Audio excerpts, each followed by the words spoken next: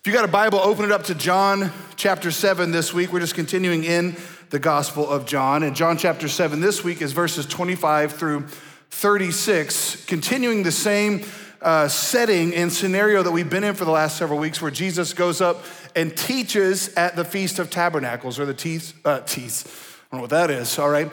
The Feast of Booths, all right? And we talked last week about his teaching and how important it is to look at the teaching that we're listening to and who the teaching is tied to. And so today we're gonna start to see the effects of his teaching. And in fact, really in the Gospel of John is the moment now following John chapter 6 where the heat really starts to get turned up.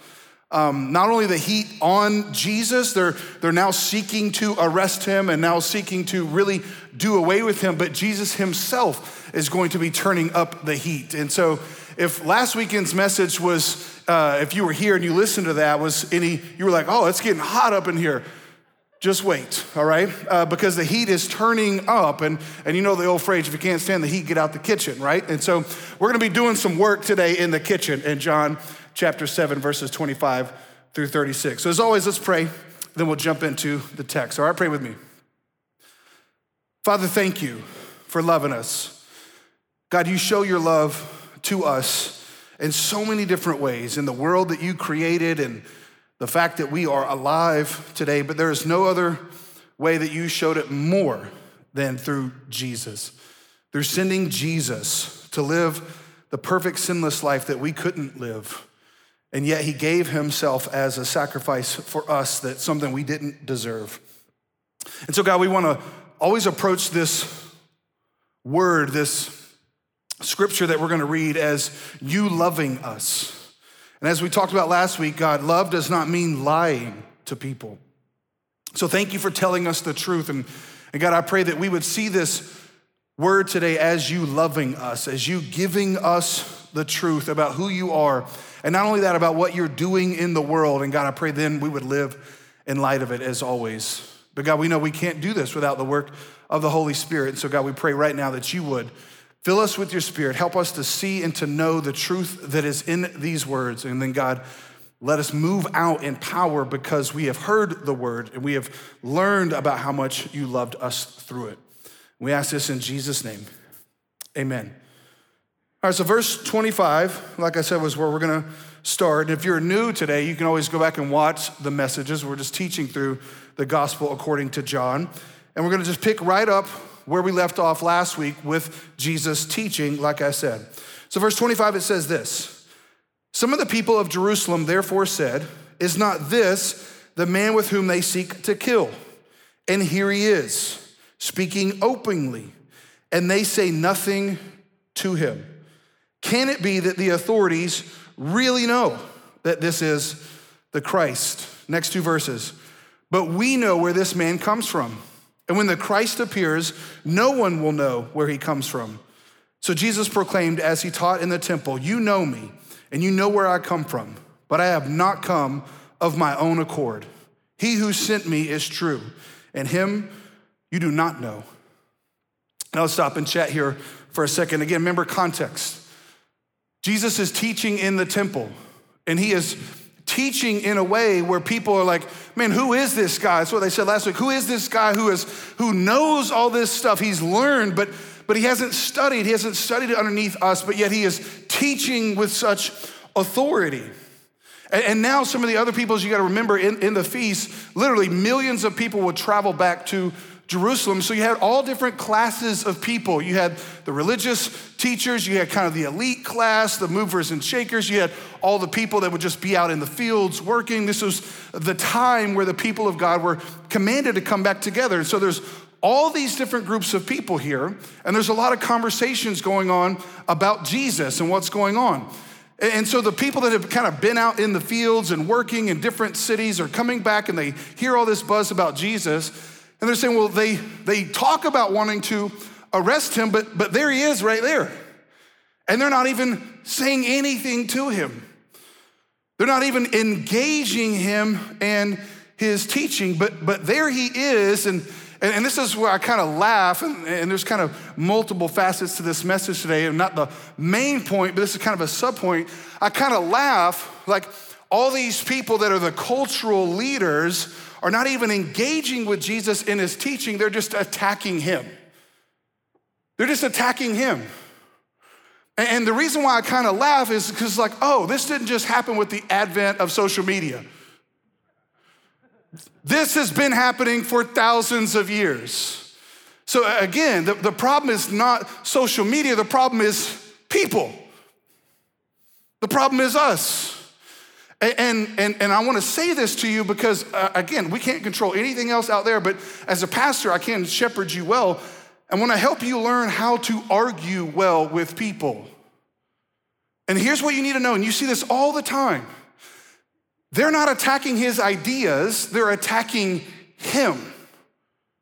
And that is the lowest form of argument. It's called ad hominem. If you're interested in any of that kind of stuff, we talked about this in my communications degree. That the lowest form of argumentation is, I don't have to listen to your ideas if I can just discredit you as a person. So I just attack you. Whatever the concept is, you may have great ideas, but if I can just get people to believe that you're a bad person, then they won't listen to you. And what I'm saying to you, that's the lowest form of argumentation. That's the easiest form, that's the cheapest form, because you don't have to really do any work, you don't have to do any study about the concepts and the ideas and what they're bringing about. If I just attack you, then no one listens to you. And so I find it interesting that that's what the religious leaders are doing. And the common folk around are like, well, there he is right there. Why don't you go talk to him? Why don't you go see what he's saying? And then they start to think, well, maybe it's because they already know he's the Christ. Maybe the reason why they don't want to engage in his ideas is because they're scared that what he's saying is actually true. Which, this is why I'm telling you this, especially in 21st century world, is the moment we as Christians move out into the world and instead of engaging ideas, we just attack people, it shows the weakness of our position. It shows the weakness of our arguments because we don't think our arguments will stand up, so we'll just attack the people. But again, think back to last week when I was talking about teaching. If the teaching of Jesus is from God, it is true, then we don't have to be concerned about someone pointing it out to be false. So watch this, Christians should move out into the world with courage and what we believe in our convictions and compassion. We should say hard truths in the most loving ways. We can engage with people in their ideas without stooping to, honestly, a demonic form of argumentation that says, I'm just gonna attack you and try to discredit you. No, we can move out in the most loving ways. And the argument, or the goal, is for people to say, you know what, I don't agree with what you're saying, but I like you. I don't agree that that's true, but you're not a jerk. You're somebody I'd like to get dinner with. But yet, is that how we argue today? Let me ask it like this. Anybody had dinner with someone recently that they vehemently disagree with? Yeah, I didn't think so. But that's how we act. And the reason why I'm pointing it out is that's not how they were acting with Jesus. Because Jesus was the embodiment of love, and therefore they are not the embodiment of love. And love says, you know what? I love you enough that even though we disagree, I'm still gonna engage with you. That's what loving my neighbor is about. But what we do is like, well, I don't like my neighbor, so I'm gonna move to somewhere where I like my neighbor, and then I'll love them. I'm gonna move in a neighborhood where we all got the same flags flying, right? That's how we think and act. And that's how they thought and acted. And here's where why I'm saying love, because I've just learned this in my own life. The people who love me are the ones, remember our cultural statements, assume the best, are the ones who will come to me and say, you know, Pastor Jason, I love you, and there's something that you said that I was confused about. Can you help me understand that more? And then we can engage in a conversation, and they might not still agree with me, but we had a pleasant conversation. Because those that love you will come to you, but those who don't love you will go to everybody else and try to build a coalition against you. And then they will come to you. This is my favorite in church world. Well, you know, I've heard. Or this is the best. Well, this is how everybody feels. And everybody's always like 5 people. It's always the 5 that agree with them. Have you noticed that? But listen to me, church. In our family, we don't do that. In our family, we engage ideas. We don't attack people. And so that's the type of family. I don't know about you, but that's the type of family I want to be in. I don't want to walk up in a conversation with my brothers and sisters and they immediately stop talking because they were talking about me. And that's what they were doing with Jesus. But notice how Jesus engages back in a loving way. He engages back with the content of their conversation. Because see, one of the things that they were saying was a misunderstanding of the Old Testament, because they said, oh, when the Messiah comes, we won't know where he comes from. And this is one of the biggest problems still to this day with Jewish believers, because they misunderstood that the Old Testament actually talked about 2 comings, not 1. And so there were different prophecies in the Old Testament that talked about Jesus coming as a suffering servant. And we knew that the Messiah would be born in Bethlehem, and we knew these things about him. And then there was other prophecies that said, well, he's going to appear like a conquering king and judge the nations. And so they misunderstood that it was actually talking about 2 comings. In fact, it's very easy to misunderstand that. So it's understandable. It's not until Christ shows up and then he raises again that then the apostles are like, oh, that's what he meant. And so there's this idea that Jesus, the Messiah, was gonna just like show up out of nowhere. And we now know, because of the revelation, because of the New Testament, because of the apostles, that was referring to his second coming, not his first. His first one, we would know where he was from. And Jesus met all those qualifications. His second one, he will appear out of the clouds. Like in a bang, in a flash, bam, there he is. And so that's what they were thinking. So they're sitting there, again, engaging with the ideas, and Jesus says, the problem is, you don't know him who sent me. You know some stuff, but you don't know him. And you don't know that I didn't come on my own accord. Now, again, I told you last week, Jesus is not only our teacher, but he's our example. And this is such a good thing, a good word for us to learn is even Jesus says, listen, I don't come on my own accord. He's saying, I don't come on my own authority. I don't come on my own power. I come from God. And so when Jesus showed up in the world, he didn't show up for his own glory. And this is good for us to learn because how we show up in the world will make a difference about how they believe in Jesus. So we don't need to show up in the world of our own accord. We don't need to show up in the world of our own authority. We need to understand the timeline, the story of the Bible, and show up, yes, with the authority of Christ, but show up as the servant of others. That's how Jesus shows up. He shows up in the world, not of his own accord, with an S on his chest saying, everybody worship me, but he shows up on the accord of the Father, on the power and the authority of the Father, and washes people's feet. And that to this day is still the most attractive thing about Jesus. Because you could not agree with Jesus's teachings, but it's really hard to argue with Jesus's lifestyle. Even people who don't believe in Jesus think he's a good guy because of how he lived. Now, there's some deeper truth that I want to get into. Again, those are kind of like subpoints into the main point of the message. But look at verse 29 and 30. Jesus says, I know him, for I come from him, and he sent me. So they were seeking to arrest him, but no one laid a hand on him because his hour had not yet come. Notice again what Jesus says and what John says about Jesus. Jesus says, I know him because I come from him and he sent me. Again, the point for us is we better know him. And it should so inform how we show up in the world that we live sent by him. But the main point that I want to point out here is what John says. Now they were seeking to arrest him, but no one laid a hand on him. No one laid a hand on him. Why? Because his hour had not yet come. Now, it doesn't take very much to look around our world today and to come to the conclusion that people have gone insane.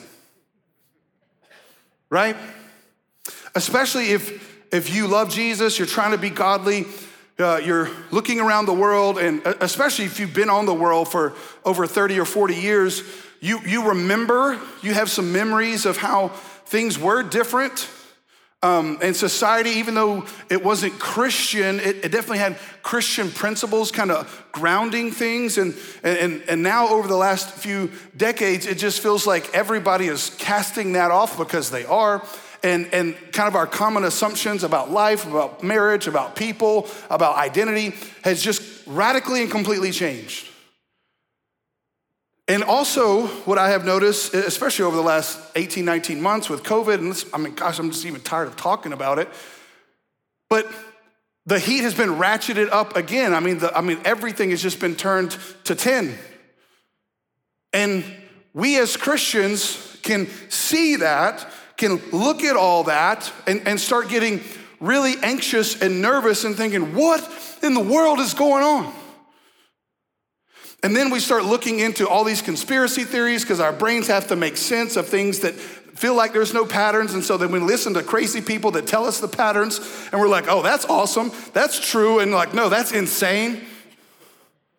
Because you're listening to these wacko people who just make up stuff for clicks for you to follow and listen. And conspiracy theories and Christians, we're the worst at this.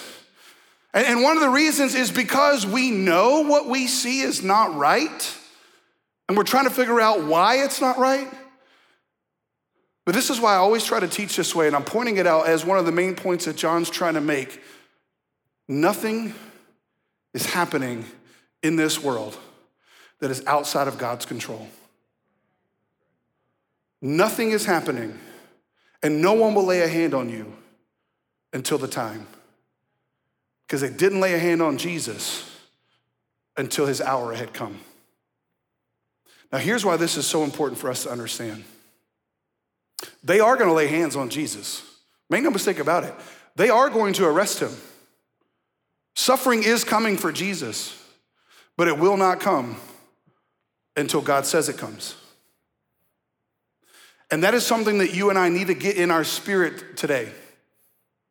That regardless of what's going on around us, nothing is outside of God's sovereign hand. Nothing is happening in our world today that is outside of God's ability to control and direct for his will. Now, make no mistake about it, it's evil. What they did to Jesus was evil. I'm not saying it's good, and you shouldn't say it's good. And you shouldn't say, well, yeah, but that was good. No, it's not good. It's bad, it's evil. But the will of God won't happen in spite of evil people's decisions. It will happen through them. That's what's crazy about the sovereignty of God. So Jesus could Jesus could go teach in the temple with authority because he knew they won't lay a hand on me until God lets them. And what if we showed up in the world like that? Let me give you some verses, and I've got them here on the screen. Psalm chapter 2, verse 1 through 6. This is what the Old Testament says about Jesus. Verse 1, why do the nations rage and the peoples plot in vain? The kings of the earth set themselves and the rulers take counsel together against the Lord and against his anointed, capital A, that's about Jesus, saying, let us burst their bonds apart and cast away their cords from us. If you want to know what's happening in the world today, it just told you. Kings and authorities and powers of the world are saying, let us get these restrictions off of us. Let us throw off all this old concepts about life and marriage and identity. That's so old and repressive. And why would you want to read this old book? This is 21st century. And so kings and rulers and those in authority and power, that is always going to be their desire to bust out from what they feel is restrictive. And if you and I as Christians don't read the next verse, we will be like, what is happening? But look at the next verse. Verse 4. He who sits in the heavens laughs. He laughs. The Lord holds them in derision. That means mockery. Then he will speak to them in his wrath and terrify them in his fury, saying, as for me, I've set my king on Zion, my holy hill. I don't know about you, but I do want a God that loves me and laughs at people trying to make plans against him. Think about that. Now, again, God is not laughing at the evil because he just says wrath, and he's going to talk more about the wrath in a minute. No, that's wicked and evil. So wicked and evil, he had to send his son Jesus to die for it. And so at the end of the day, God will either punish people or he will punish Jesus in the place of people. Do not misunderstand the wrath of God for this mistaking weird idea of love. When God sees wickedness, he hates it. He hates it. It's against his nature, and he will judge it. So when I'm saying laughing, I'm not saying God is up there like laughing about what's happening. He's laughing about people's plans. He's laughing about what kingdoms plan, as if they could somehow burst their bonds off of them. But yet, what do we as Christians do? We watch a bunch of news. We're like, what about this nation? What about this nation? What about this? Oh my gosh, this is going crazy. And every generation has some nation that's the boogeyman. Just go back and look at it. Every generation freaks out over the events that are happening in their generation because Jesus said there'd be wars and rumors of wars and pestilence and volcanoes and tornadoes, and everybody's like, ah!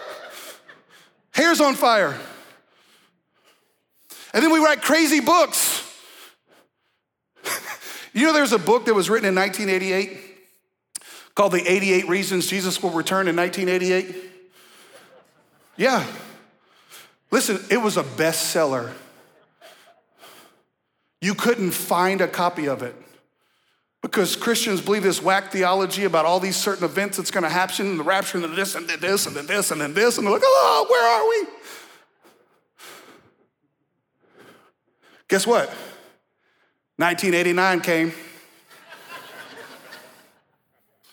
But I'm not lying. You wanna know what the author did? He wrote another book called The Final Shout. Jesus come back 1989. I'm for real. And he said, oh, I forgot about the Gregorian calendar, how it's off 1 year. My bad. Then guess what happened? 1990, the best decade ever was ushered in. And then he wrote another one. In 1993, 23 reasons why he will come back in 1993.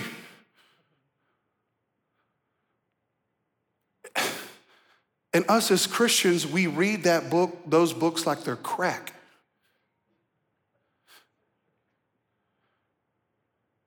And our generation was all the Left Behind series. I mean, I love me some Kirk Cameron, but man. Well, there's a blood moon. And then you wake up the next day. And listen, I know. That's why I warned you. I know that some of you don't like what I'm saying. And you may leave over this, but hear me. I'm not making fun of you. I'm just saying, you and I have to learn how to not live out of fretting so much. How could Jesus confidently walk to his own death? because he knew that wasn't the end. And that is the greatest testimony we can have to the world. Why would any unbelieving person want to come to our church and get more anxious and get more worry? No. We can read our Bibles and know, listen, no one's going to lay a hand until it's time. Let me give you this point, and then I'll prove it in the next scripture. Do not fret, but live out of the yet. Do not fret, worry, but live out of the yet. What do I mean by that? Look at verse 31. Yet. If you didn't know that word was coming in the scriptures, you hadn't been listening to me long enough. Yet. They were seeking to arrest him, but no one laid a hand on him because his hour had not yet come. Yet, what? Many of the people believed in him. They said, when the Christ appears, will he do more signs than this man has done? The Pharisees heard the crowds muttering these things about him, and the chief priests and Pharisees sent officers to arrest him. Good luck with that. Nations scheme, but the Lord laughs. Yet. If you've been around our church, you know I love conjunctions. Conjunction, junction, what's your function? Conjunctions have a function. And their function is to remind you that in the darkest of circumstances, yet, there's a God who's in control. Now, the same word here, conjunction, is the same word for but, which it said in verse 30, but no one laid a hand on him. And again, you know, my favorite two verses in the Bible are, we were dead in our trespasses and sins, but God. Favorite two words, I think I said verses. But God, best two words. You wanna know the story of the Bible? But God. You wanna know the story of what's happening in 2021? But God. Yet, many believed. Listen, I don't claim to know, and anybody who does claim to know, like all the details and has this nice chart and timelines, are gonna write best-selling books and they'll be wrong. I don't claim to know what's going on right now. But what I claim to know is God knows and is in control of what's going on right now. So I need to look at the meta message of what he's giving us, which I believe the meta message, and by that I mean the big message of what God is giving us, is don't fret, but go. Live out of the truth that I'm in charge and take my gospel message so that people can believe. Quit walking around in circles worrying, watching the news, and go love your neighbor. Because if you don't, they won't believe. And I think that's the message to us.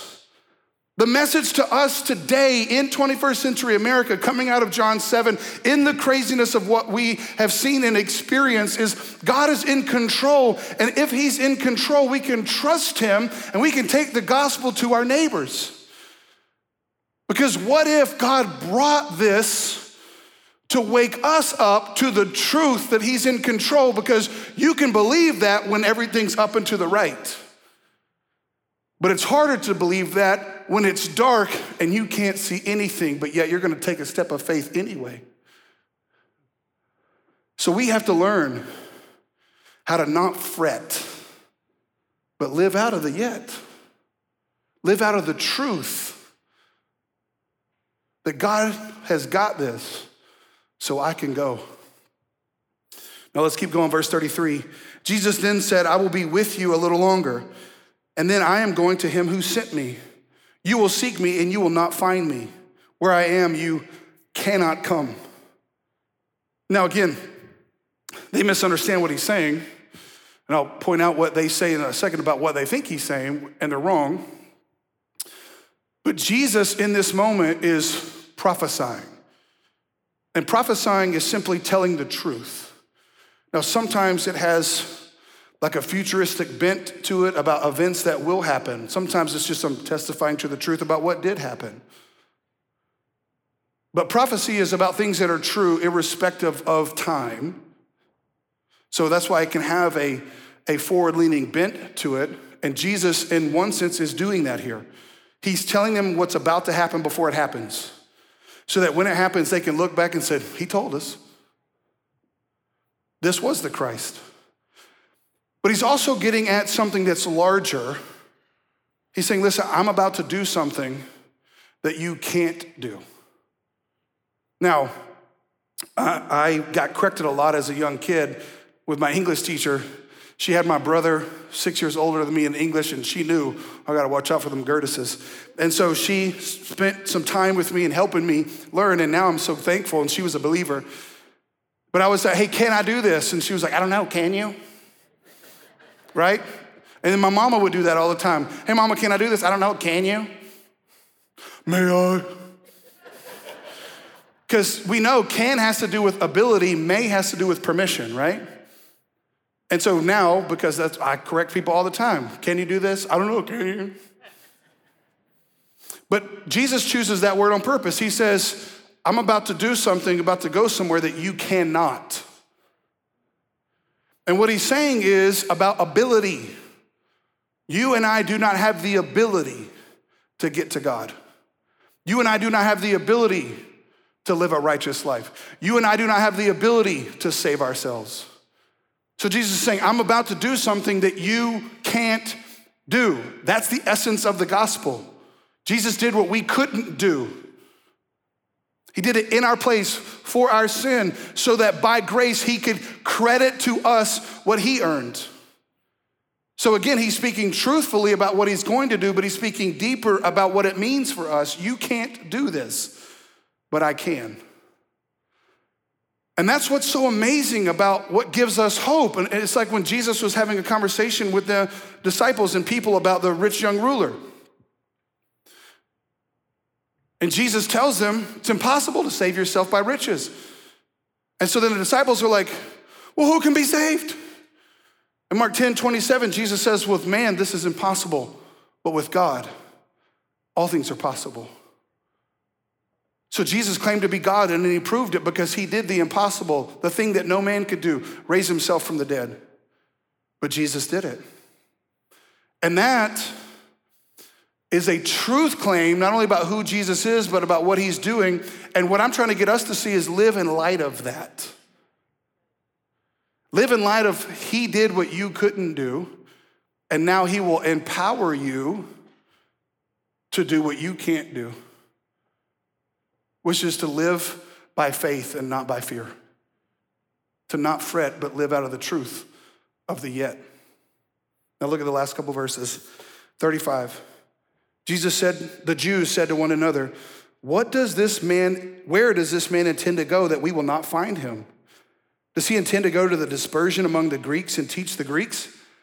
The irony of all ironies in the Gospel of John is that, notice when I said in verse 30, the hour had not come, they mentioned the Greeks and the dispersion. What's crazy, we'll get to this in John 12:20, when it explicitly says his hour has come is when the Greeks show up.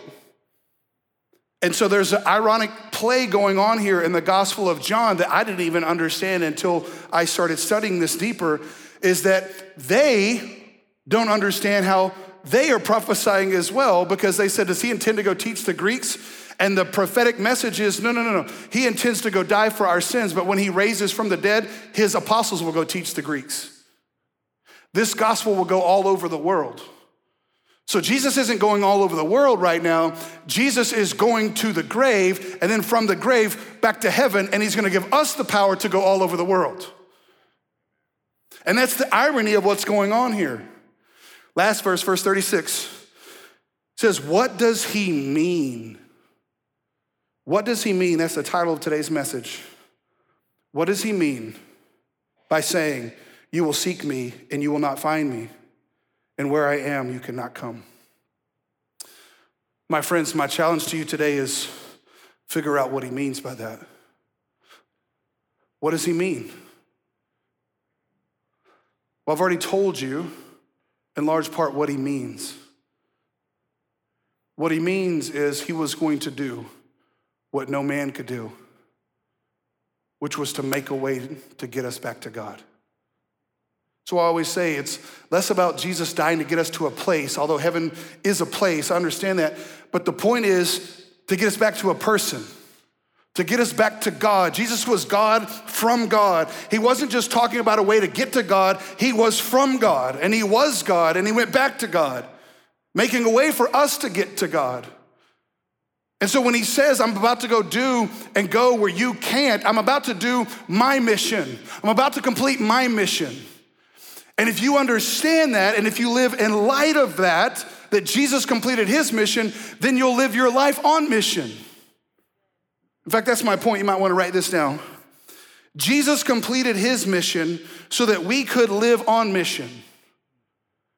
Jesus completed his mission so that we could live on mission. And the reason why I'm stressing this is because this is one of the things that bugs me a lot about Christians today, is we walk around so anxious and nervous and fearful,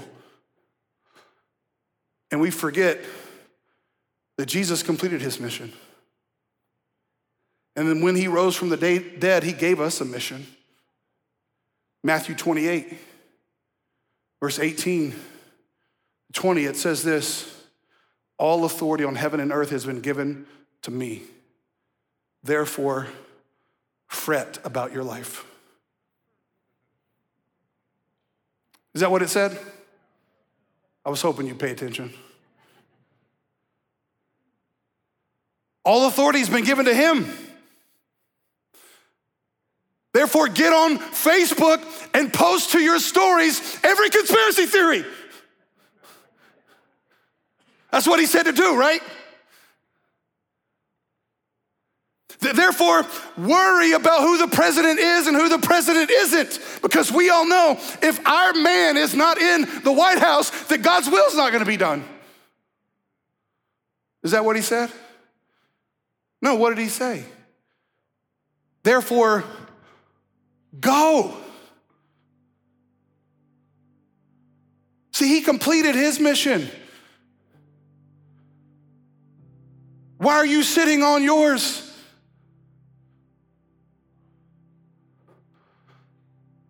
And what I'm trying to get us to see is the direct connection. My going into all the nations hinges on my belief of the authority that he has in those nations. If I don't think he has authority, then I will be fearful and I will not go. But let me go back to Psalm chapter 2. Same psalm. It's almost like God puts his stuff here. Verse 7, I will tell of the decree. The Lord said to me, you are my son, capital S. Today I've begotten you. If you ever wonder where John 3:16 comes from, it comes from here. Verse 8, ask of me and I will make the what? The nations your inheritance and the ends of the earth your possession. See, this is what God was prophesying in the Old Testament about what Jesus would do. So when Jesus was on the cross, he was asking God for the authority of the nations. And God granted it. And that's why when he rose again, Jesus said, go, make disciples of all nations. What if we quit asking God about why this, why this, why this? And we said, God, I want this nation. I want this nation. I want this home. I want this people. I'm claiming it back in the authority of Jesus. I'm not going to sit around and watch my favorite news channel and fret, but I'm going to move out with the authority that Jesus won on the cross, knowing that at the name of Jesus, kingdoms and nations will bow. I'm going to move out with the courage of conviction, knowing that no one will lay a hand on me until it is my time. Verse 9, you shall break them with the rod of iron and dash them in pieces like a potter's vessel. Now therefore, O kings, be wise, be warned, O rulers of the earth. Verse 11 and 12, serve the Lord with fear, rejoice with trembling, kiss the Son, love the Son, lest he be angry and you perish in the way, for his wrath is quickly kindled. Blessed are all who take refuge in him. My friends, Jesus completed his mission so that we could live on mission. And this is why I mess with you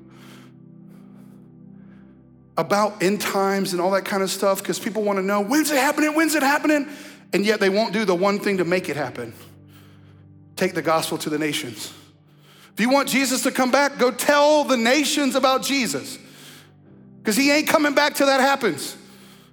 Quit worrying about the color of the moon and tell your neighbor who might be a different color than you about Jesus. See, we get all worried about the wrong colors, the wrong seasons.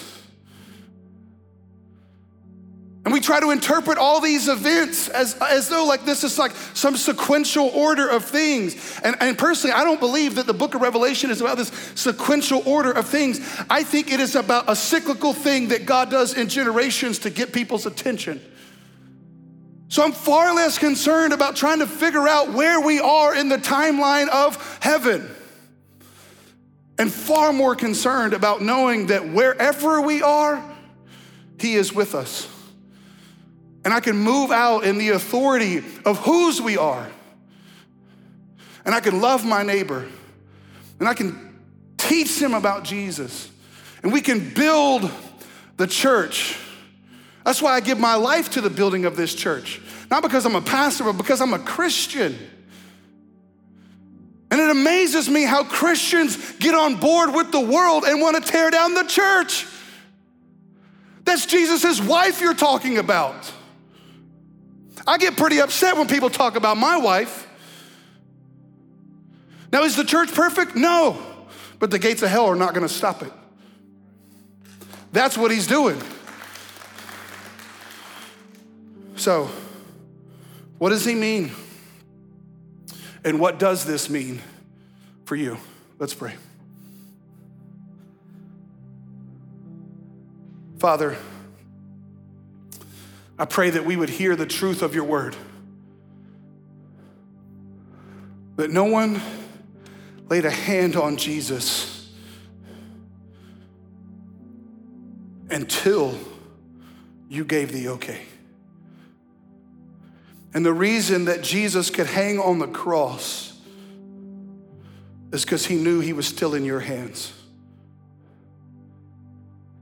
And God, I pray that by the power that brought Jesus from the dead through the Holy Spirit that was given at Pentecost, we would move out with the same courage of conviction. That we would be willing to be hated, not because we argue wrongly, but because we won't back down from the truth about who Jesus is. When we move out into the nations, God, I pray that we would do it in love, but not lying. And God, I pray that the church would stand true on its promises that all authority has been given to you. Therefore, we don't have to fret. We don't have to worry. We can live out of the yet that yet many people will believe. And God, I pray for those right now today who have not believed. I pray right now you would overcome their resistance to you as the word has been preached, and by the power of your Holy Spirit, you bring them from death to life. No one looking around or talking here as we close, but if maybe for the first time you've heard that Jesus beat death for you, and that if you trust him, you'll live eternally because he completed his mission, which was to bring you back to the Father. So if that's you and you want to trust Jesus today, you can pray with me.